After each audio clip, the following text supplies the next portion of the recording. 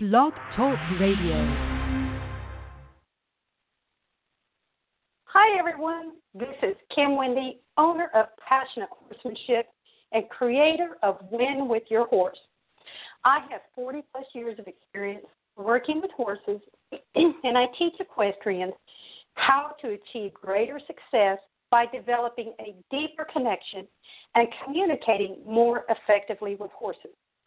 I do this through trail obstacle training and using positive reinforcement. I also teach owners how to use holistic products and methods for their horse, which will save them time, money, or they'll know what to do before the veterinarian arrives. You can find out more about the products and services that I offer by visiting my website at passionatehorsemanship.com. In today's episode, I'll be talking about the how and why I started using clicker training for horses. First of all, I do want to thank all my live viewers and my replay viewers for listening to my Blog Talk Radio show. I know your time is valuable, and I appreciate each and every one of you for taking the time to listen. My show today will be about 15 minutes long. Now, I've done some shows in the past, but I'm now starting back up my Blog Talk Radio show, so I hope you will tune in. My goal is to have a show every Monday about 12:30, and I know this one's a little bit later than that. I had some other obligations today. My plan is to have them at 12:30 Central Standard Time every Monday. And my future shows, I plan on interviewing some people in the horse world. So if there's somebody that you'd like to hear from, send me a message. Let me know who you'd like to hear from, and also tell me what would be that number one question you would ask that person. Because like I said, I do plan on having people from the horse world. I've already started my list. So be sure and send me a message and tell me who you would like to hear from. So now on for our show, the how and why I started using clicker training for horses. Like I said, I have 40-plus years of experience working with horses. I got started way back as a teenager, and my first equine, as you would have it, was a donkey. And this donkey wasn't broke to ride. I got him broke to ride, and he would do so many things for me. When my dad came out there, he would sit down because he's like, I'm not doing anything for you. But see, I had spent the time and built the relationship with him. So that's why he did these things for me. Then my next one is I got a horse that was unbroke, just a gray horse, meaning she didn't have any papers whatsoever. And my grandfather be with her. Now, my grandfather, he rode Lipizzans in the cavalry. He was definitely a great horseman, and he taught me a lot of stuff about horses. So he helped me with this mare that I had to get her broke saddle and stuff. And she was very, very gentle. As time went along, my mom wanted me to give her to my sister. My sister's more like the artistic type person. I mean, she draws these beautiful paintings and stuff, and for stick figures. So she has the artistic side. But anyway, I gave her the horse.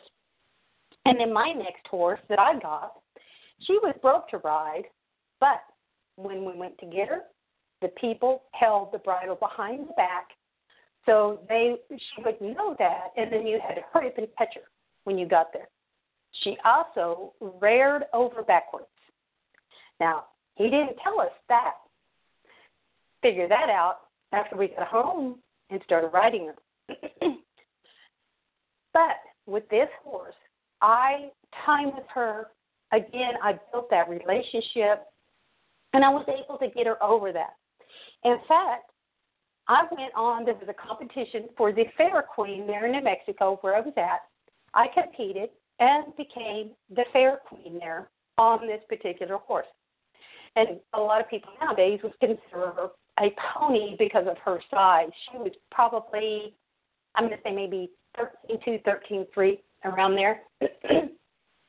Well, I went on to do competition with her in the play days. So we did barrel racing, pole bending, boat tying, things of those natures. And as time went on, I also taught her to rear on command. And I'll never forget it. There was, in my area, we rode around all the time. There was this one particular street that it was a dead-end street, and we had a couple of ornery boys down at the end. Well, riding down there one day, and as I turned around, my horse decided to do her business. These boys ran out and grabbed a hold of my horse's rein, and they said, "You are not leaving until you pick up that mess." And I said, "Okay, no problem. Go get me a rake." So they went and got a rake, and one of them stayed there and held my horse's reins. Well, while the other one was going off, I cued my horse. She reared up, jerked the reins out of the hand, and I took off. So I did use that to my advantage later on. But as time went along, I got involved in the show world, the Western pleasure, the trail classes, the pattern classes, and I really enjoyed that. I thought, you know what? This is what I want to do now. So I started doing some of that. Now, I've shown the Arabians, the quarter horses, the miniatures, show ponies, Welsh ponies, and just loved being in the show world and competing. The thing that I didn't love, though, as now in the beginning, it was fun to compete and stuff. As the years went on and the competitions grew more competitive, I saw things that I just did not like. I didn't like how some people were compromising their horses just to win a ribbon. That is not me. I will never compromise my horse to win a ribbon. Or like some of these people, they do it just to stroke their ego. And I am not into that stuff. I am all about the horse. And so I take great care of my horses. So, again, I got into that and just knew it's like I don't like some of these things, although I kept doing my thing and felt sorry for the other horses that the things were happening to them. And like I mentioned before, that I had done the holistic products. I've worked with holistic products for 25-plus years now. And I got into that because of the health challenge that my son had. I started down that path and then started learning about it for the animals and everything. And one day I had picked up the white sheet, or you can call it the thrifty nickel, or that's what we call it in our area. So I picked this up, and I happened to be going through the classifieds where the horses, the livestock and stuff. I saw this ad about natural horsemanship, and I was like, oh, neat, natural horsemanship. Because to me, when I looked at natural, I'm thinking herbs, things like that. So anyway, I called and talked to this lady, and she told me a little bit about it and said, yeah, we do these get-togethers. We have a study group. We meet monthly and stuff. We bring our horses. We learn from each other. I was like, oh, cool. Okay, I want to go do this. So I got involved with them, and when I went over there, she showed me this video of this man, which was Pirelli at the time, showed me this video of him riding this horse, and he did this beautiful sliding stop, had no bridle and no saddle on the horse. And I'm like, oh, my gosh, I have got to get into this. This is what I would love to do, because to me, that was the ultimate communication with your horse, not having a bridle on him. You know, it's like, wow, and this horse did this.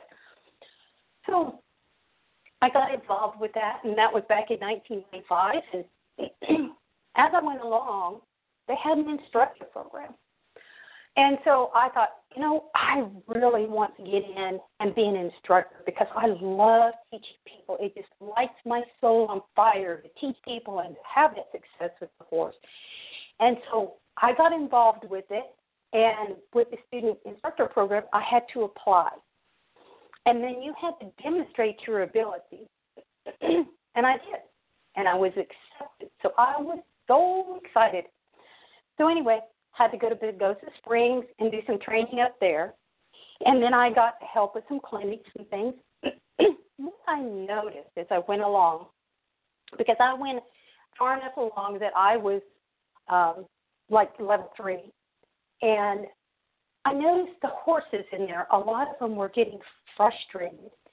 And some of the people were getting frustrated. These horses, some of them would fight sometimes. They would rear up, and, just things like that. And I'm like, oh, wow, this, I think I just felt like they were getting so bored with some of this stuff. It's like they knew how to do this stuff, but yet people were still pounding them. It's like, do this, and they already knew how to do this, so they were getting bored with it. Well, again, I knew there had to be a better way. So I started searching and got on the internet and looked. Happened to come across a lady, Pirelli with at the time, and her name was Peggy. She had these videos and these 2 miniature horses. It was so cool what she was doing with them. Well, she was using clicker training. I was like, okay, I've got to find out about this because the horses were so happy. They were doing what she wanted and everything.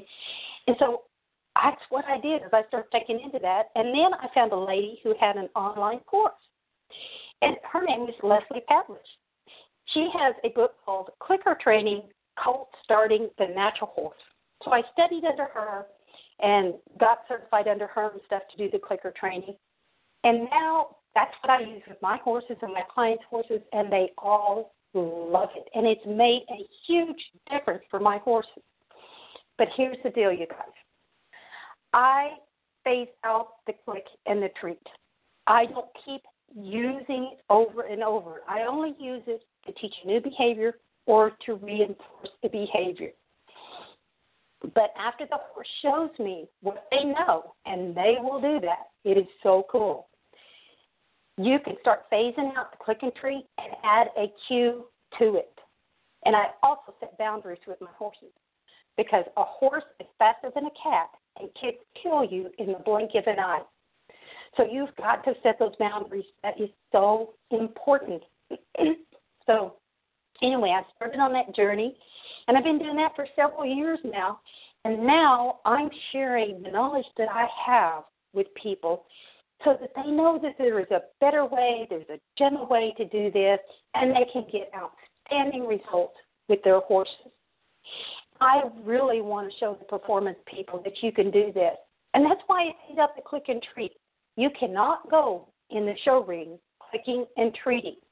So you've got to phase it out so that when you go in that show ring, you don't have to worry about carrying a clicker and treats with you and all that stuff. No. You don't have to do that.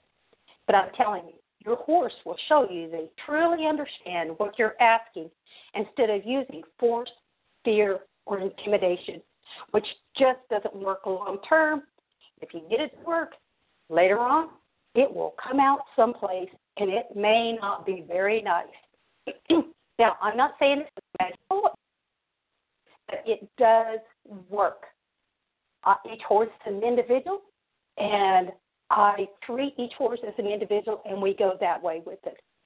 So if you would like to learn more about what I have to offer and the services that I have, please visit my website at passionatehorsemanship.com, and I even have some free reports on there for you to get so that you can learn more about how to do some of this stuff.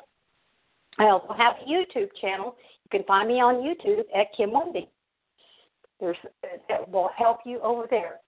So, again, I appreciate you so much for listening today, and I sure hope in the future that you return to listen to my Blog Talk radio show. Like I said, I will be interviewing other people, and I would love to hear from you who you would like to hear interviewed, and be sure and tell me that number one question that you would ask that person.